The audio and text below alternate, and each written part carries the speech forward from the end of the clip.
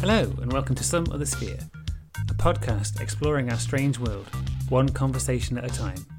Hosted by Rick Palmer.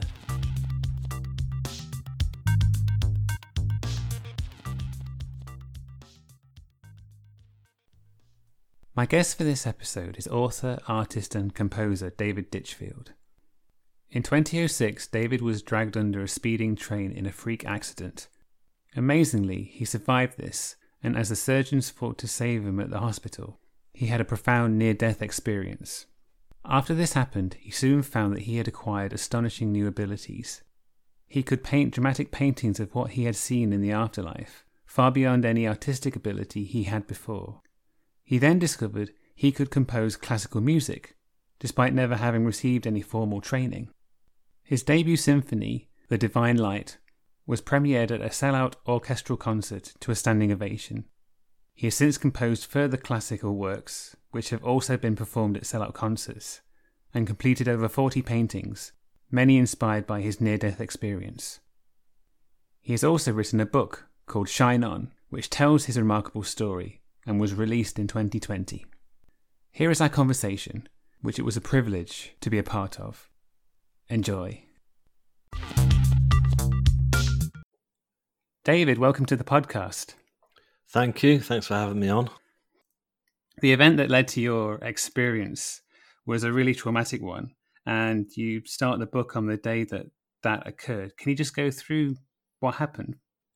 Yeah, sure. I'd been staying at my sister's with her family up in Cambridgeshire for a while, and a friend had come to visit who I'd only met a few weeks prior to this, and she got to get back to London, basically. So I took her to the station and to see her off. And when I helped her with her bags onto the train carriage, I gave her a goodbye kiss and a hug, and we heard the automatic buzzers going. And as I stepped back, my coat, the bottom corner of it, got trapped in the automatic closing doors. It was a very good quality sheepskin coat, so it wasn't going to come free. So I just shouted at the top of my voice for help. I thought there would be a guard around, but there wasn't at this station. So I just kept yelling really loud, and then I was banging on the side of the carriage doors and everything, hoping that somebody might run through and release the doors, because the engine started to rev up, and I thought, this isn't looking too good. The train eventually started to pull out the station, and I figured at this stage that my chances of pulling free and surviving this were very slim, and I actually really thought that this is it. I was going to die. I decided to try and go into fight mode rather than flight, as it were, and I thought, I'm not going to let this beat me. And the train pulled out, and it pulled out at great speed. You don't realise how fast it pulled out of these stations. I heard every gear change, and I felt my footing suddenly go, and I was dragged along, and I was pulled along the platform, and then through the space between the platform edge and the speeding train itself, and down I went underneath the wheels, and I went through this very dark, violent experience, which I was fully conscious of throughout the whole thing. I just remember just being battered from pillar to post, and I just remember feeling like it was just me, skin and bones, against this huge mechanical beast. But I thought, you're not going to get me. And I eventually got thrown down to the ground in between the rail tracks as the train carried on. And I knew it wasn't over yet, so I had to keep my face right down into the gravel. Which I did, and the train eventually moved on. It was a very long train. It seemed to go on forever, but anyhow, off it went. There I was, just lying in complete shock in the middle of this track. It sounds like a surreal experience to have to go through. Yeah, it is. I don't think the mind, body, and soul should have to go through that at all. It's, it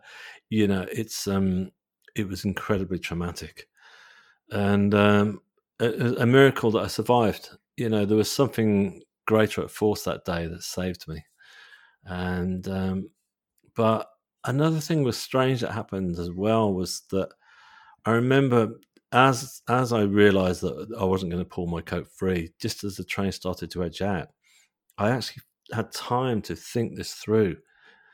Even though the whole thing only took 13 and a half seconds from the moment the train pulled off to me going under, according to the National Rail Police, it felt more like minutes.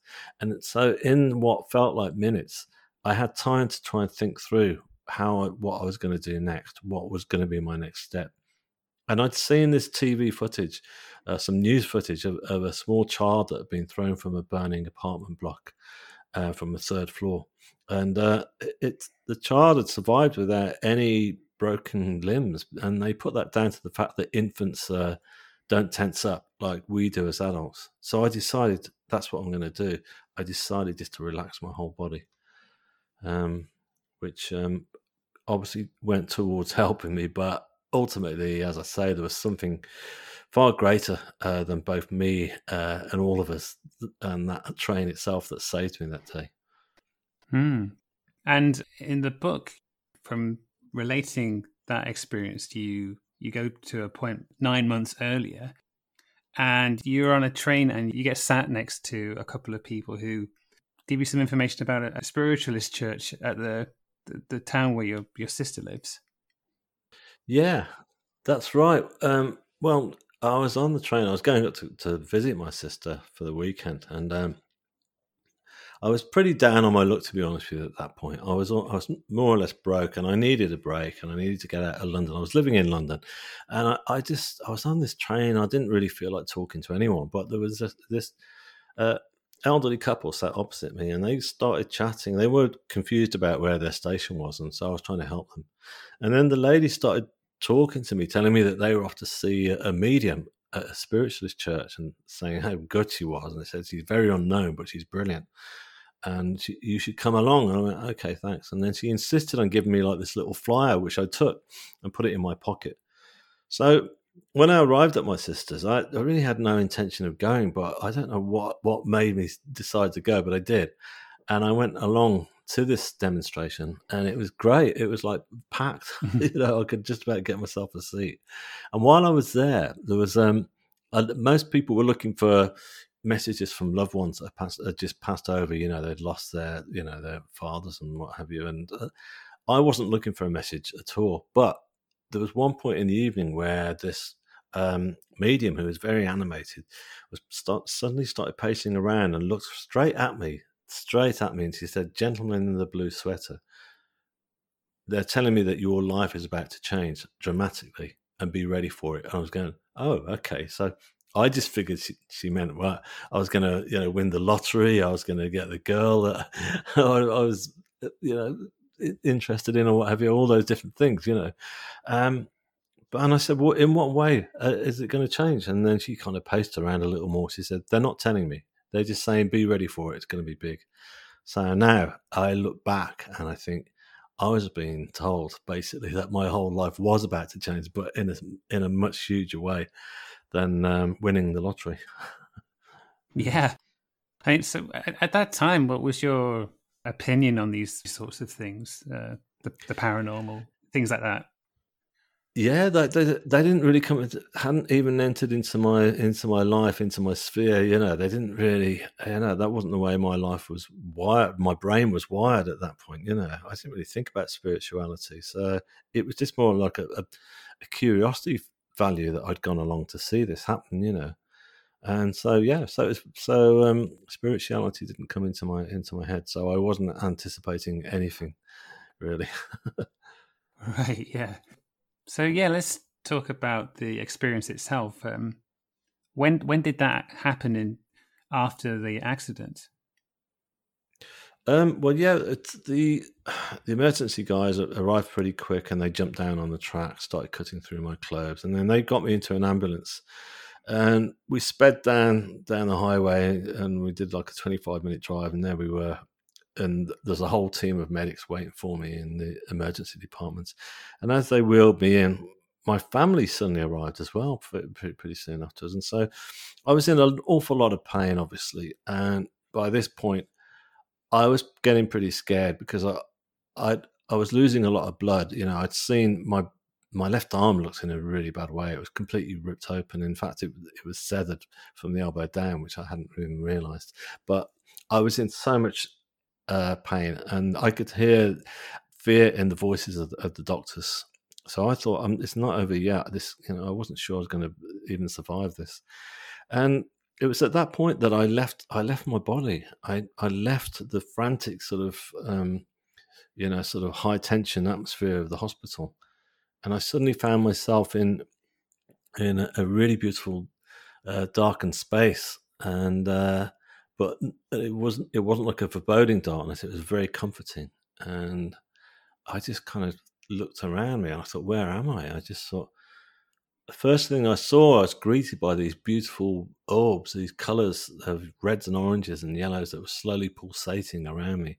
They were like kind of landing lights in an airport, and runway and stuff. And I just felt very comforted by this. And I figured pretty much at that point that I hadn't survived. I thought, okay, so this is it. This is death. I've died, and this is where you go next. And I didn't fight it. I didn't try to resist it because I didn't want to die, but I was also being through such horrible, horrific trauma that it was kind of just good to have some relief and just to feel no pain and just to feel safe and comfortable, And then I tried to get my bearings. I looked around and I realized I was no longer laid on the hospital trolley, but I was laid on what appeared to be like a huge slate rock. It was like a big medieval altar. And I just thought, wow, this is remarkable, because I noticed I was no longer clothed either, but I felt totally comfortable lying on it. It felt like a really nice, comfortable thing. And I looked down to check my body, and all my wounds were completely healed as well. Everything was back in place. So there wasn't even a single scratch or bruise, And I was just covered in like this blue sort of satin, sort of silky sheet, which really comforted me. And I just thought, wow, this is just really beautiful. And laid back my head.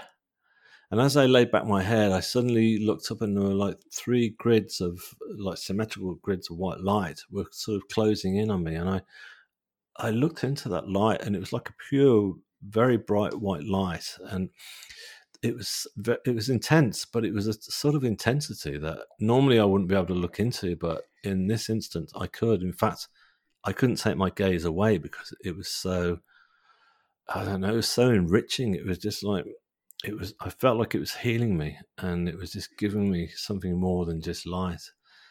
So I just kind of bathed in this light, if you like. And it was at that point I felt the presence of somebody close to me. I thought there's somebody here.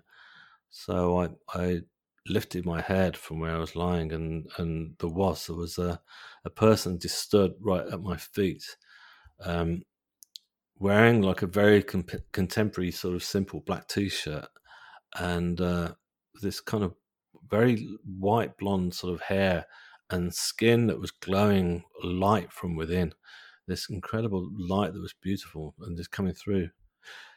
But this person looked so familiar. I remember saying, "Who are you?" I know you, don't I?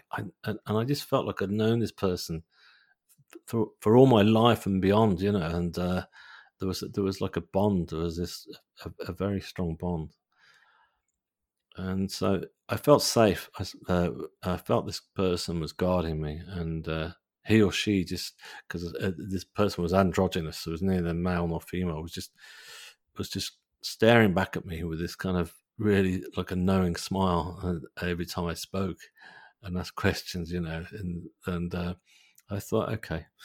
So I just laid my head back again to kind of enjoy this beautiful energy that was coming through. And I suddenly felt again the presence of somebody else. In fact, there were 2 more people suddenly either side of me in female form. There was a girl to my right wearing a simple brown dress and sort of long brown hair, and then there was a girl to my left, and she was more sort of Asian Indian, American Indian, and wearing a more not contemporary, sorry, a more traditional sort of dress, like a creamy sort of color. And she was like, their hands were just kind of hovering over my body, and as their hands hovered over me, I could feel like they were healing me. They were healing all the trauma that I'd just been through, not just physically, but my whole emotions, all my soul, and everything was being healed.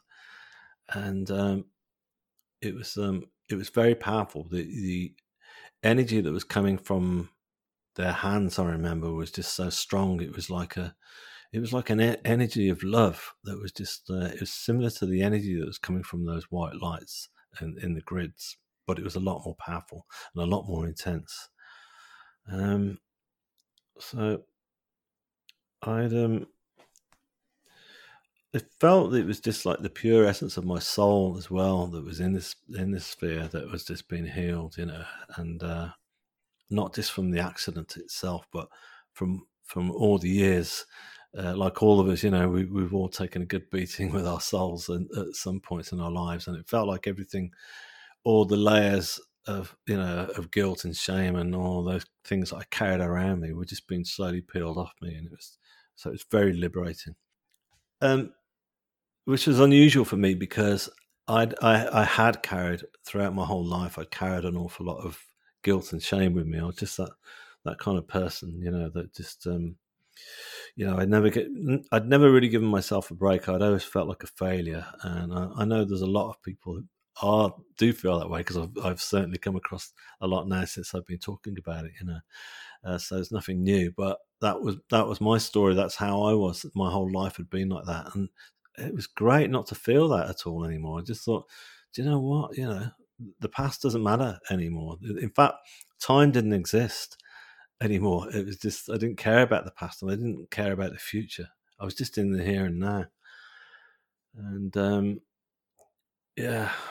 and then interestingly enough, I started to think about my family because they were pretty cut up when they'd seen me, obviously in hospital, and were really distressed by it all. And I thought they're going to be really distressed now because they're going to be stood around. I was figuring that I died and that they're going to have to deal with that. So I thought I'd just lift myself up and look over the edge of this huge rock that I was laying on to see if I could see them. So I looked over my left-hand side, and when I looked down, I couldn't see them at all. I didn't see the hospital or anything. But what I did see was this amazing sight. It was like a huge, awesome sort of waterfall of stars. It was like the size of Niagara, but it was, instead of water droplets just pouring over the edge, it was like millions of sparkling stars that were just toppling over and shooting stars just dropping through the middle. And as I looked down, I just thought, wow, this is incredible. This is amazing. I'm not in a small darkened space at all. I'm in the universe itself, And as I looked down, I remember the more I focused, it felt like I was looking from one galaxy into another, and then into another, and into infinity, and into beautiful color. I remember the colors, the nebulas that was appearing before my eyes were just really quite spectacular. And so I lifted my head back over, and I thought, again, I didn't feel any sense of, oh my goodness, my poor family. I just thought, oh well, I can't see them now, but I'm going to be seeing them soon. And if I don't see them soon, they're going to be coming here and experiencing this beautiful place themselves one day, and it will all make sense. So yeah, so it was very unusual for me to not feel guilt and worry and concern about them. Concern, yes, but only out of love, not concern out of, oh my goodness, what have I caused? What what drama have I brought to the family and stuff? And then I think definitely, most certainly, the most powerful part of the whole experience was seeing the tunnel of white light, which I know that most people who've had near-death experiences will talk about that. They all will say that they've experienced the tunnel of white light, and some of them actually say they passed through it, which wasn't to be the case for me. That wasn't what happened, but it was very powerful because I actually felt the energy coming from this tunnel of white light before I'd even seen it, because I'd laid back down again and I could feel this energy, the same kind of energy of love that was coming through from the healing hands of the guides, the angels. But this was like, it's so intensified. It was just like every single molecule of my body was just like pulsating and vibrating with this love, this energy of love. So when I looked, I saw this awesome sort of sight. It was like a huge tunnel of white light, very pure, intense white light coming towards me. But it was like there were all these flames, like so slowly sort of circulating all the way around the edge, if you like, which is very powerful and very. It could have been quite frightening, but to me it wasn't. It was just exciting, and I felt safe because I felt again this energy of love was coming from it. And it was at that point that I knew what I was staring at here was the source of all creation. This wasn't God as I'd been led to believe from school or what have you. From in the idea of being in a human form. Christian for me, anyhow, from looking at the ceiling of the Vatican or what have you, and God being a guy with a beard and stuff. This was it.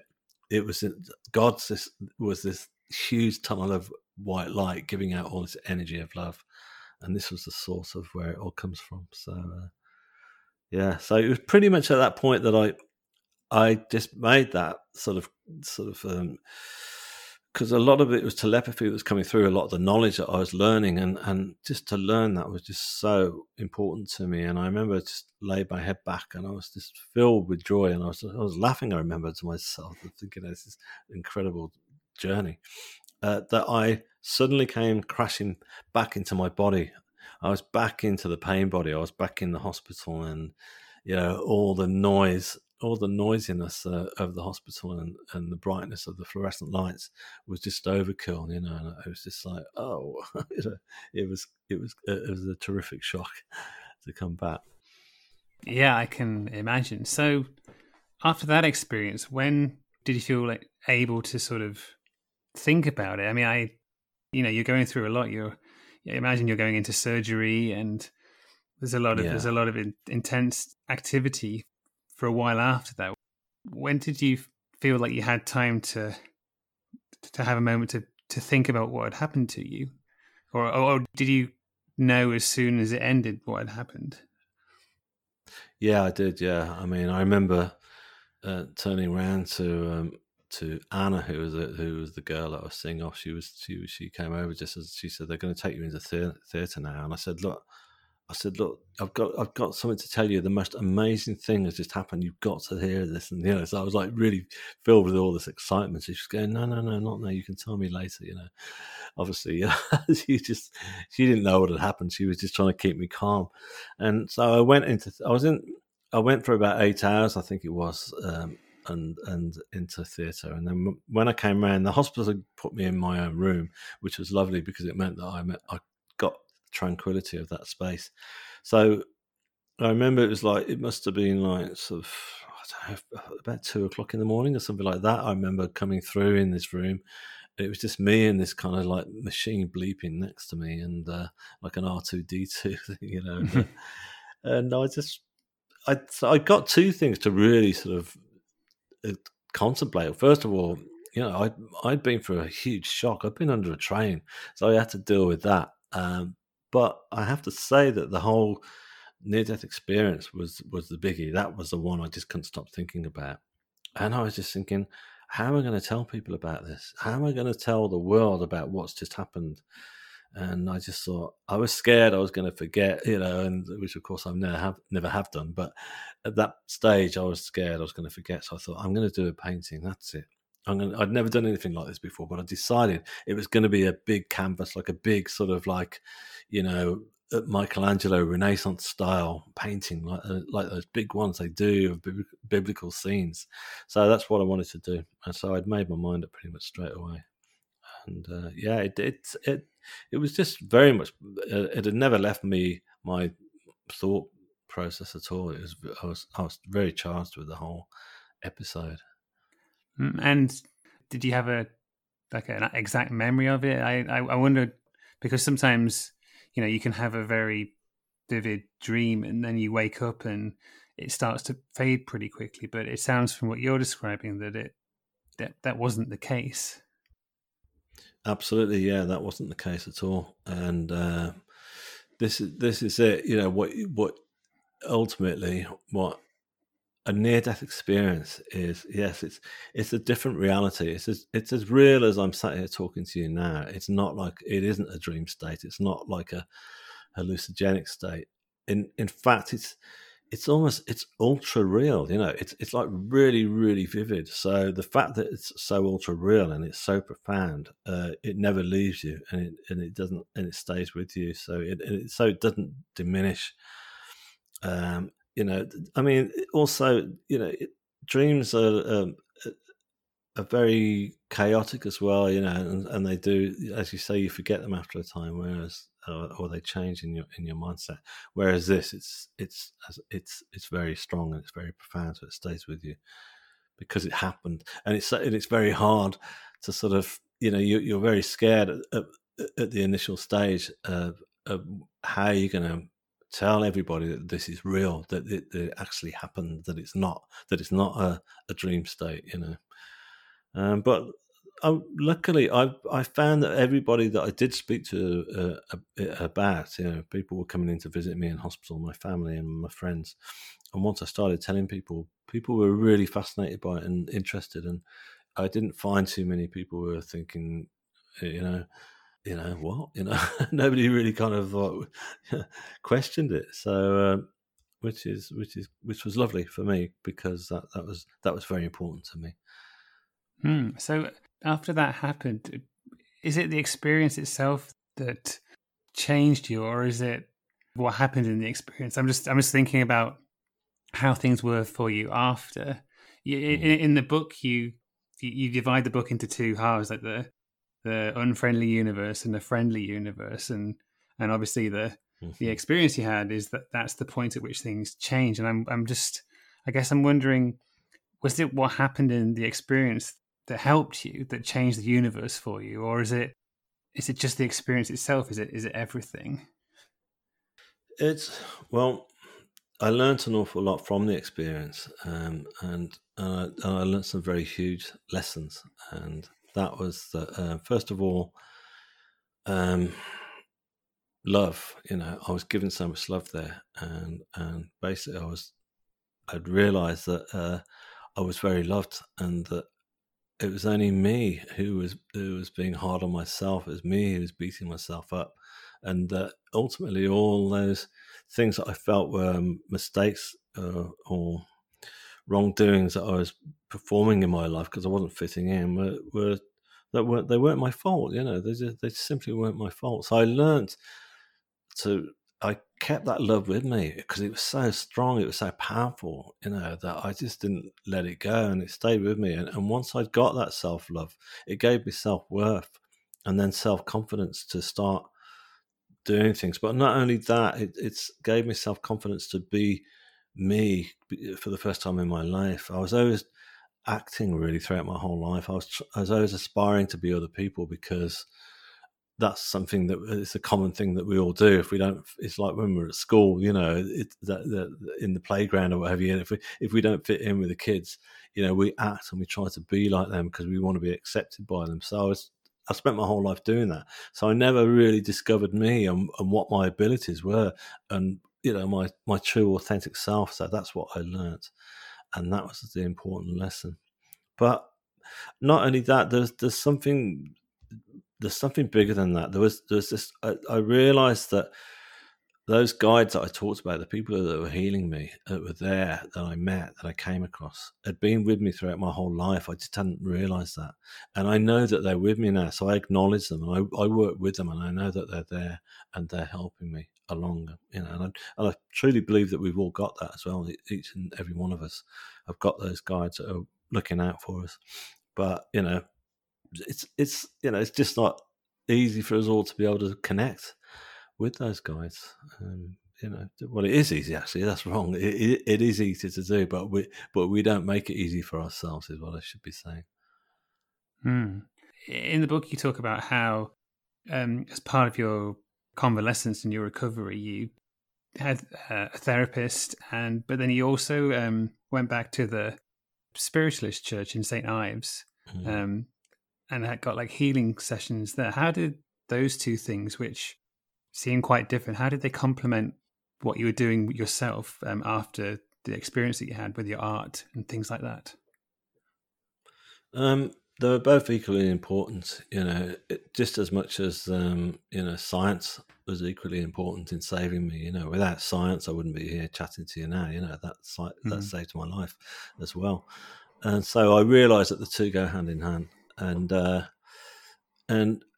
I didn't know about spiritual healing. The only reason I went back to the church was because once I was out of hospital, I was really keen to track that place down again, because I thought, wow, that was those people. I just wanted to talk to people about it, really, who I thought might get it, and understand it, what had happened to me, because I knew nothing about near-death experiences at that point.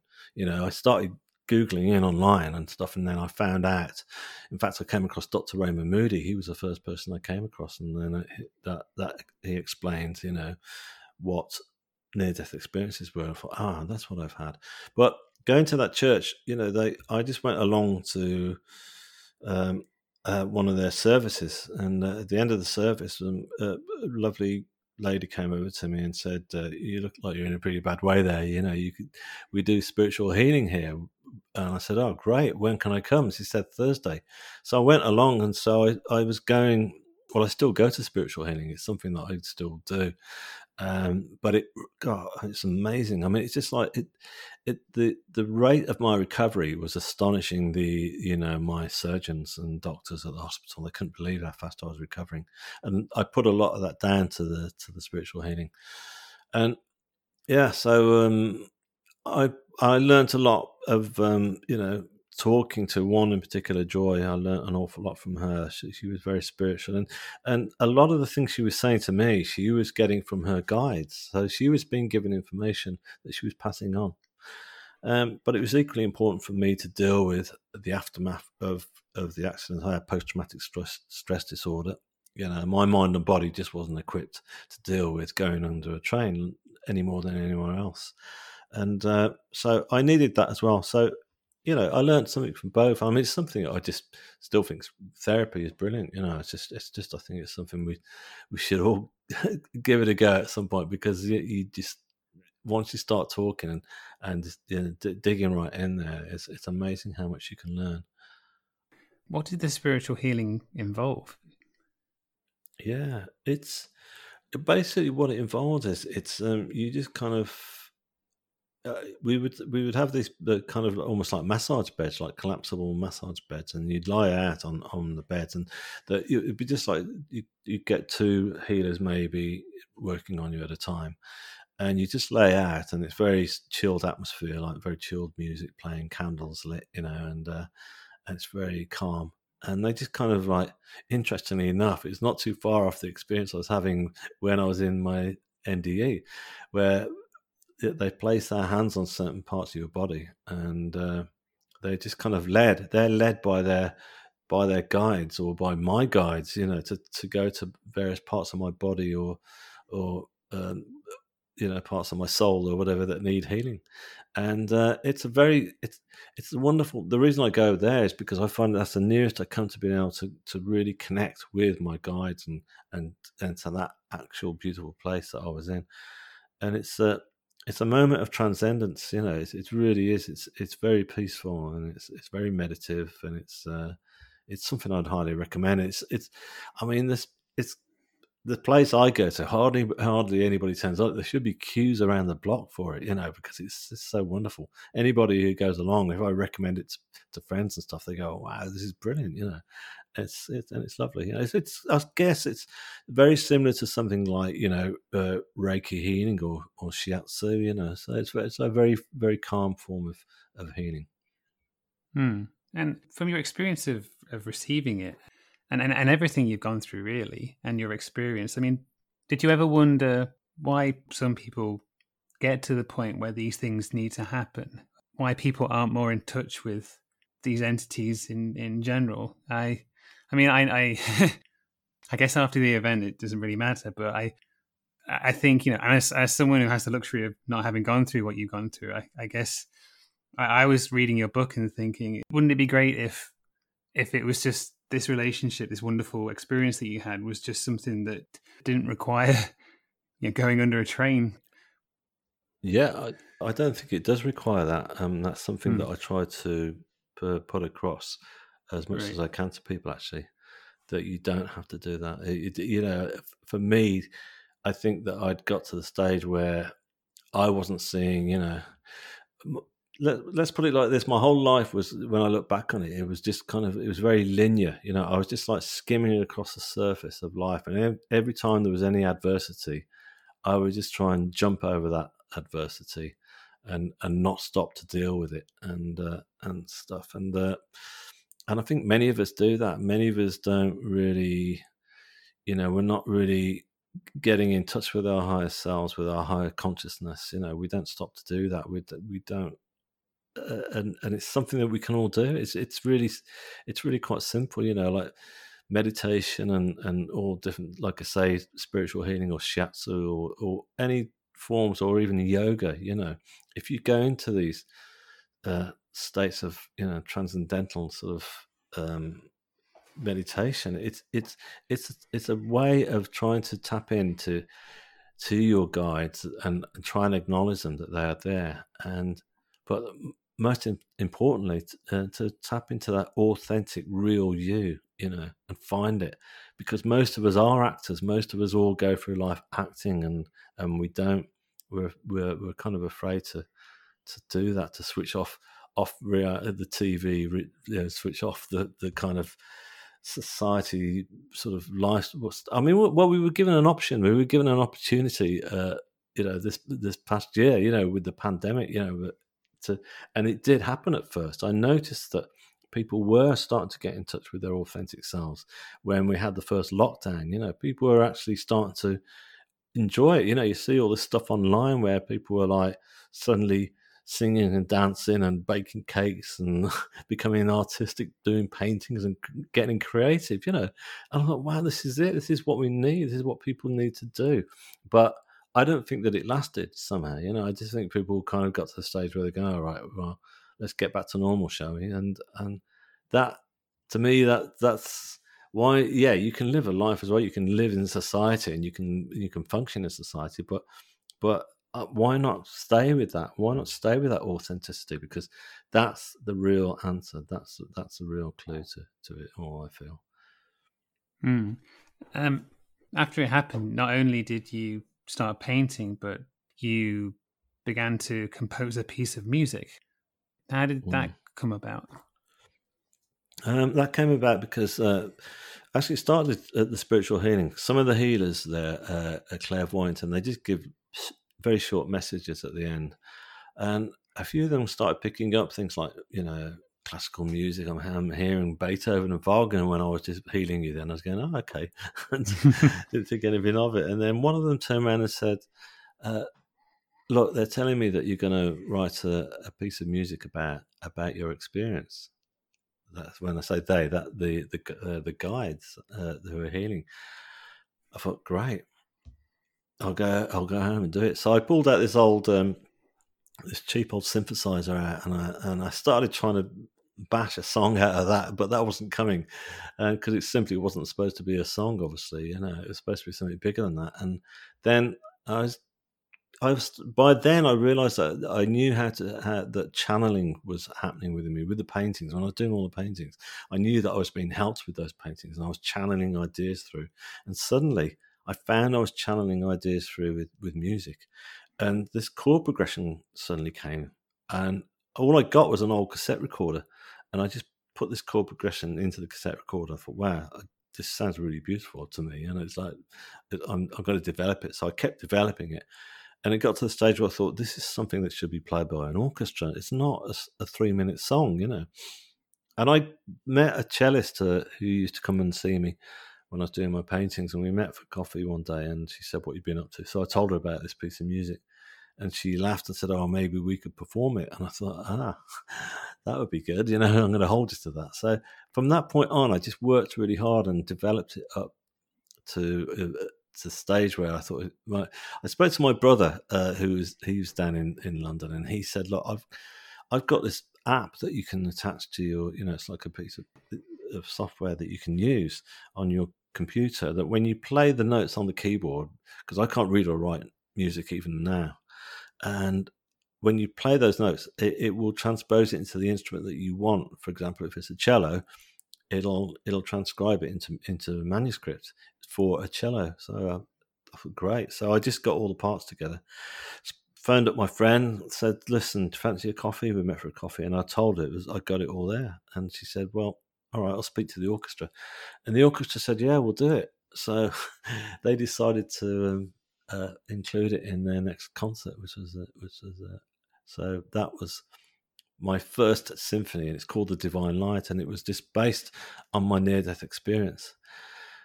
And it was remarkable because the energy I was being helped, not only with the creativity of putting that together, but I felt I was being helped with the, if you like, the promotion of it, because the orchestra said, "Would you mind saying a few words to the local press about your piece?" I said, "Sure." And when I did, they remembered me, the guys at the press, and they went, "You're the guy who went under the train. This is going on the front page." So it did. And then from then, the phone kept ringing, and then the BBC came to interview me, and then the concert sold out like 2 weeks in advance, which was brilliant. And so, for me, it wasn't just thinking, it wasn't like there's a huge difference. It wasn't like ego didn't sort of come into it. It didn't sort of make me feel like, I'm going to be really the hit of the night or stuff like that. It was more like, great, more people are going to come along and get what I'm talking about here. And they did. The atmosphere in that concert hall was just, it was beautiful. It was just, I can still feel it now as I'm talking about it, because it was just so powerful and so peaceful. When you were composing it, were you hearing it in your head? It's really hard to describe it. It's just you're hearing it, and but it's just like just ideas would just start to just come through, and I would just when the good ideas were happening, they seemed to be happening one after another, and I just kept putting them down onto this little cheap old cassette recorder, and just piling it all in there and just listening back, and I thought, this is all coming together. And it was just like, I guess we've all had experiences in our lives where we suddenly feel like everything's just coming together. We go, this is just like great, it's all falling into place. And that's because it's meant to be. It's meant to be, authentically to you. It's meant to happen in that point in your life. And so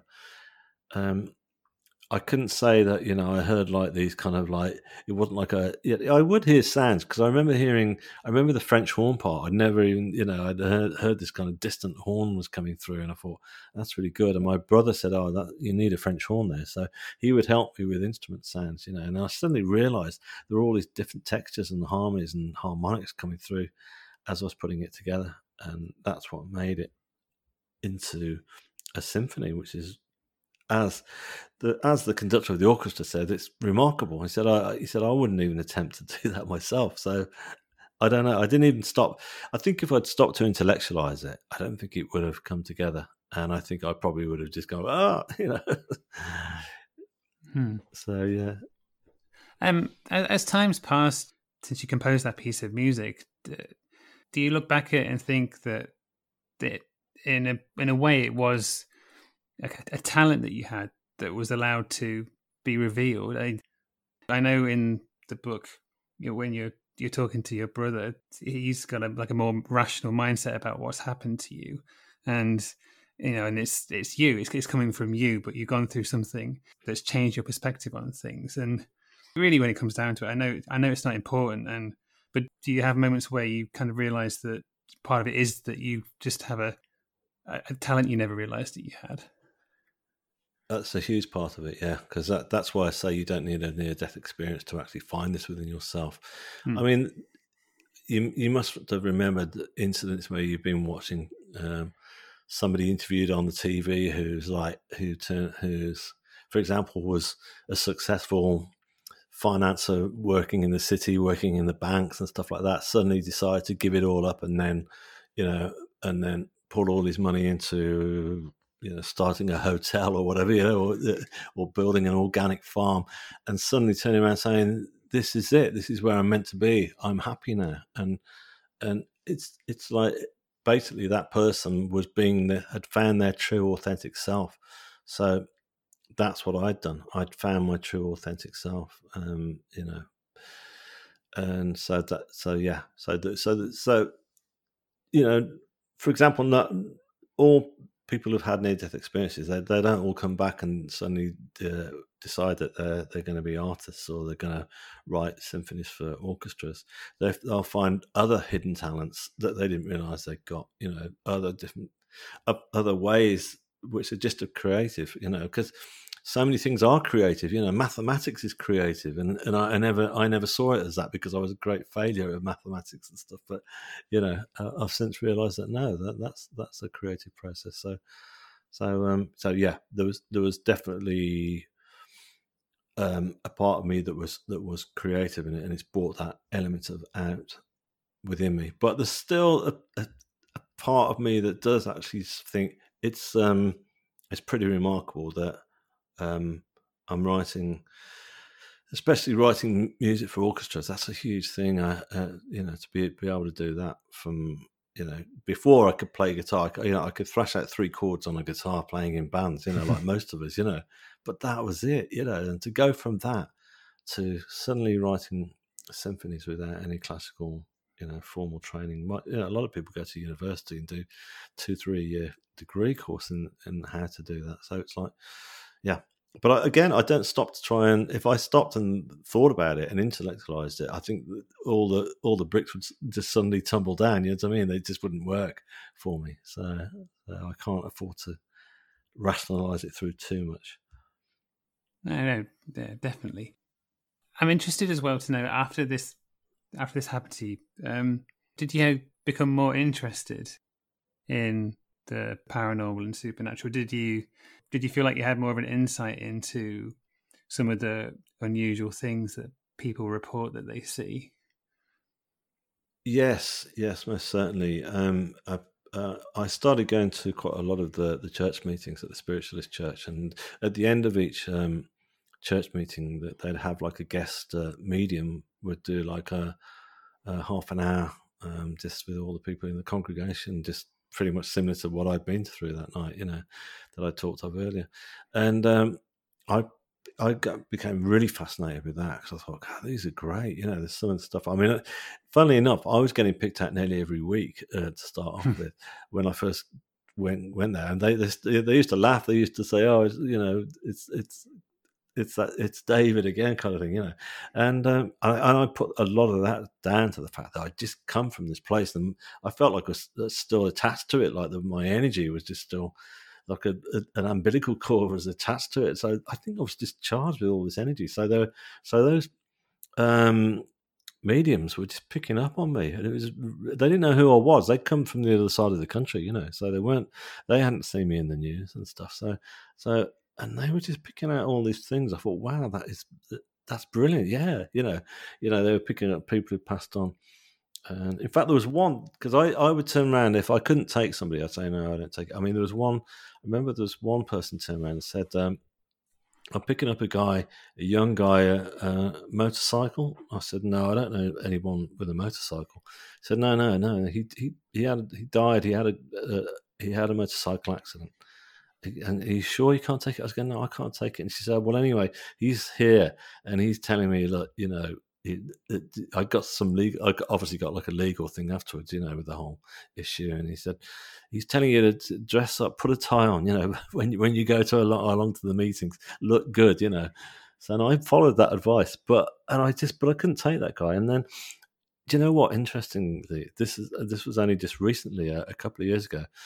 I'd been trying to track down an old, really close friend of mine that I'd known since I was a kid, and I couldn't find him anywhere on social media. I was hoping to come across him and say hi, and then by chance I'd come across somebody who got in touch with me who I'd been to school with, and he started. I was reading like a thread on Facebook or something like that, and they started an old photo went up from school, and he was in that photo, and everyone was picking out names, and they said, "Oh yeah, he died in a motorcycle accident."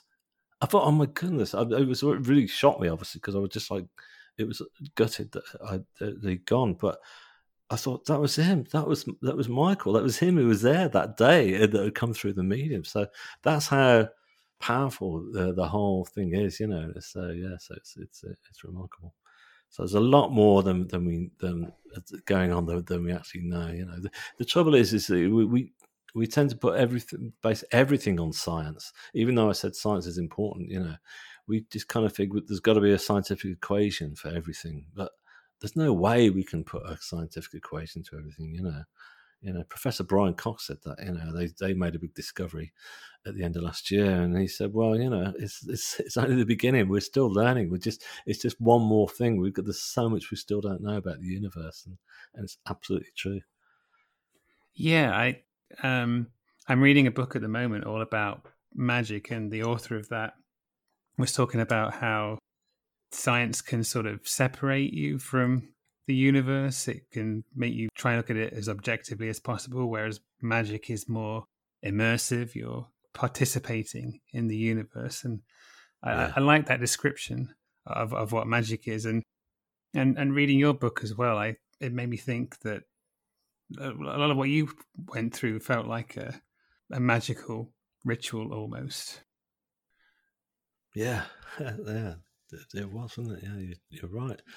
And interestingly enough, I'm very fascinated by the universe now, because I since that whole experience, I felt such a part of the universe, and I now realise that we all of us are a part of the universe, of course, and that we just don't really stop to really think that much about it, which is crazy because the universe basically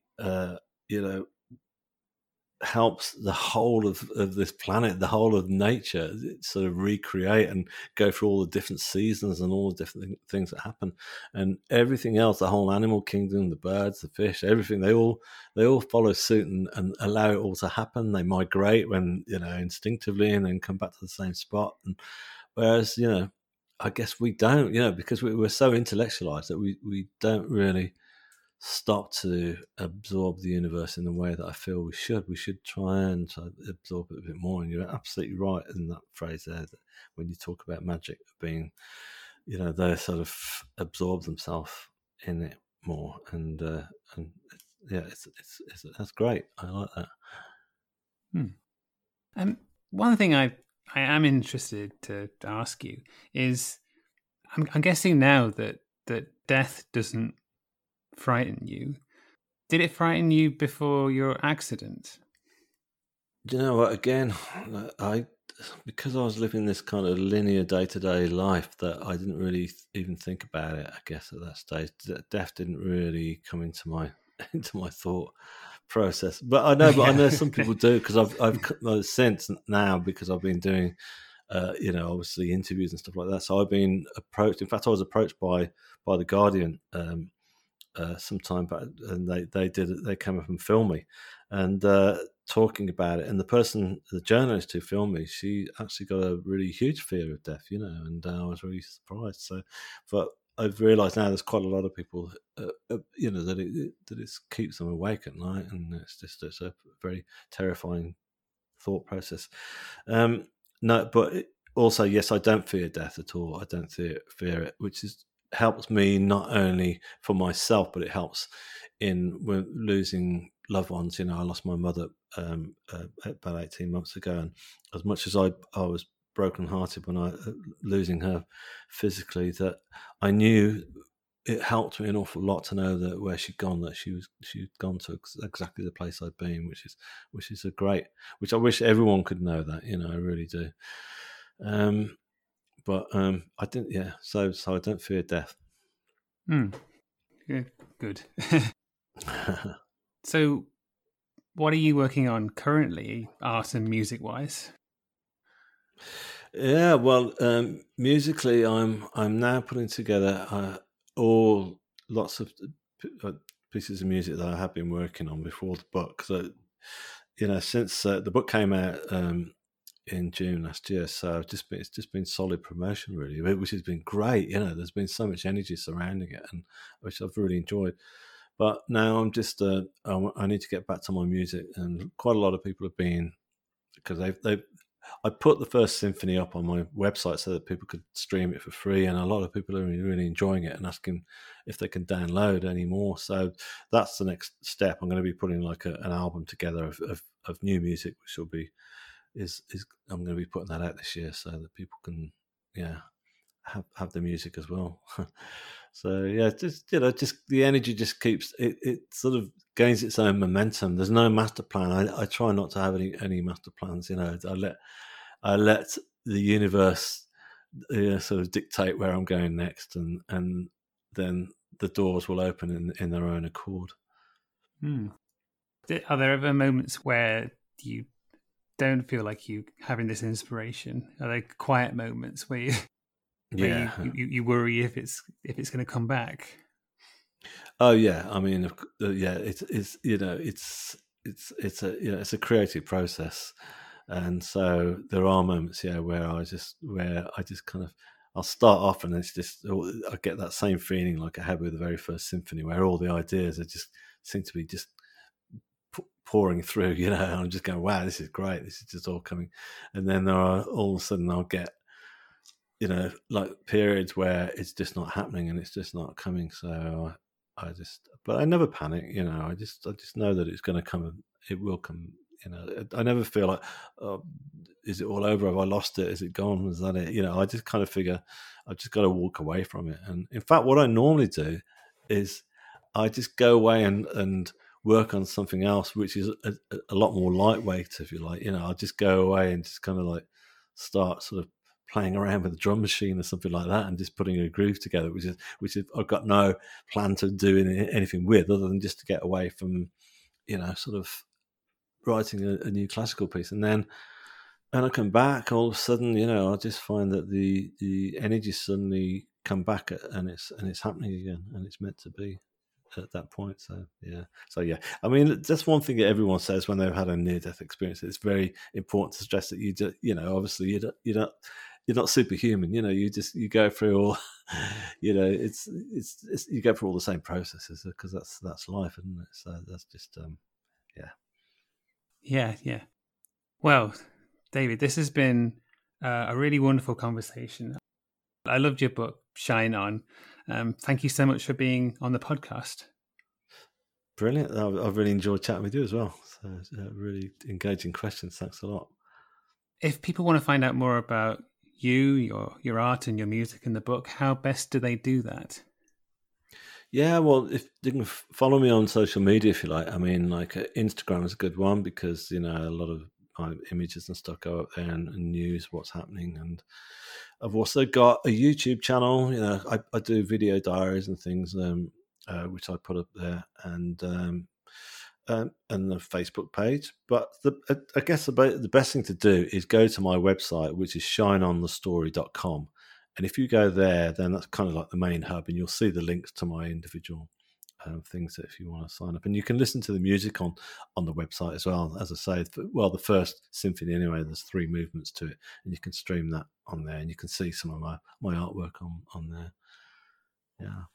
Wonderful. Well, I'll make sure to put all that in the show notes. Thank you. Thank you so much. You're most welcome. Thank you, David. Cheers then. Thank you. Bye.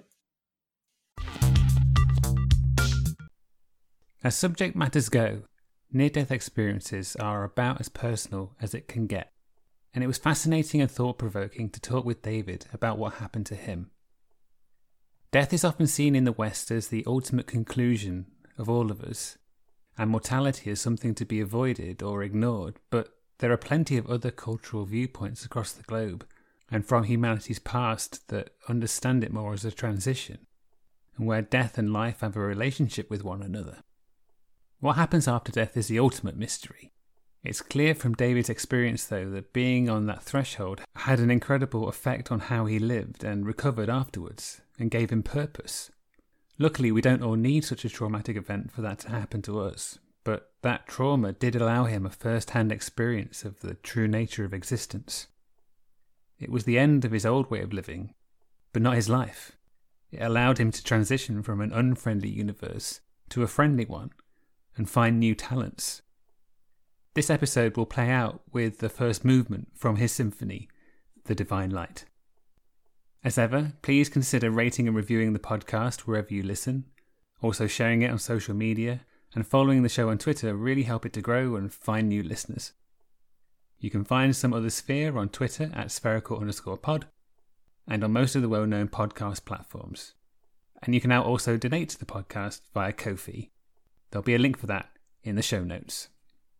Some Other Sphere will return soon with a new episode.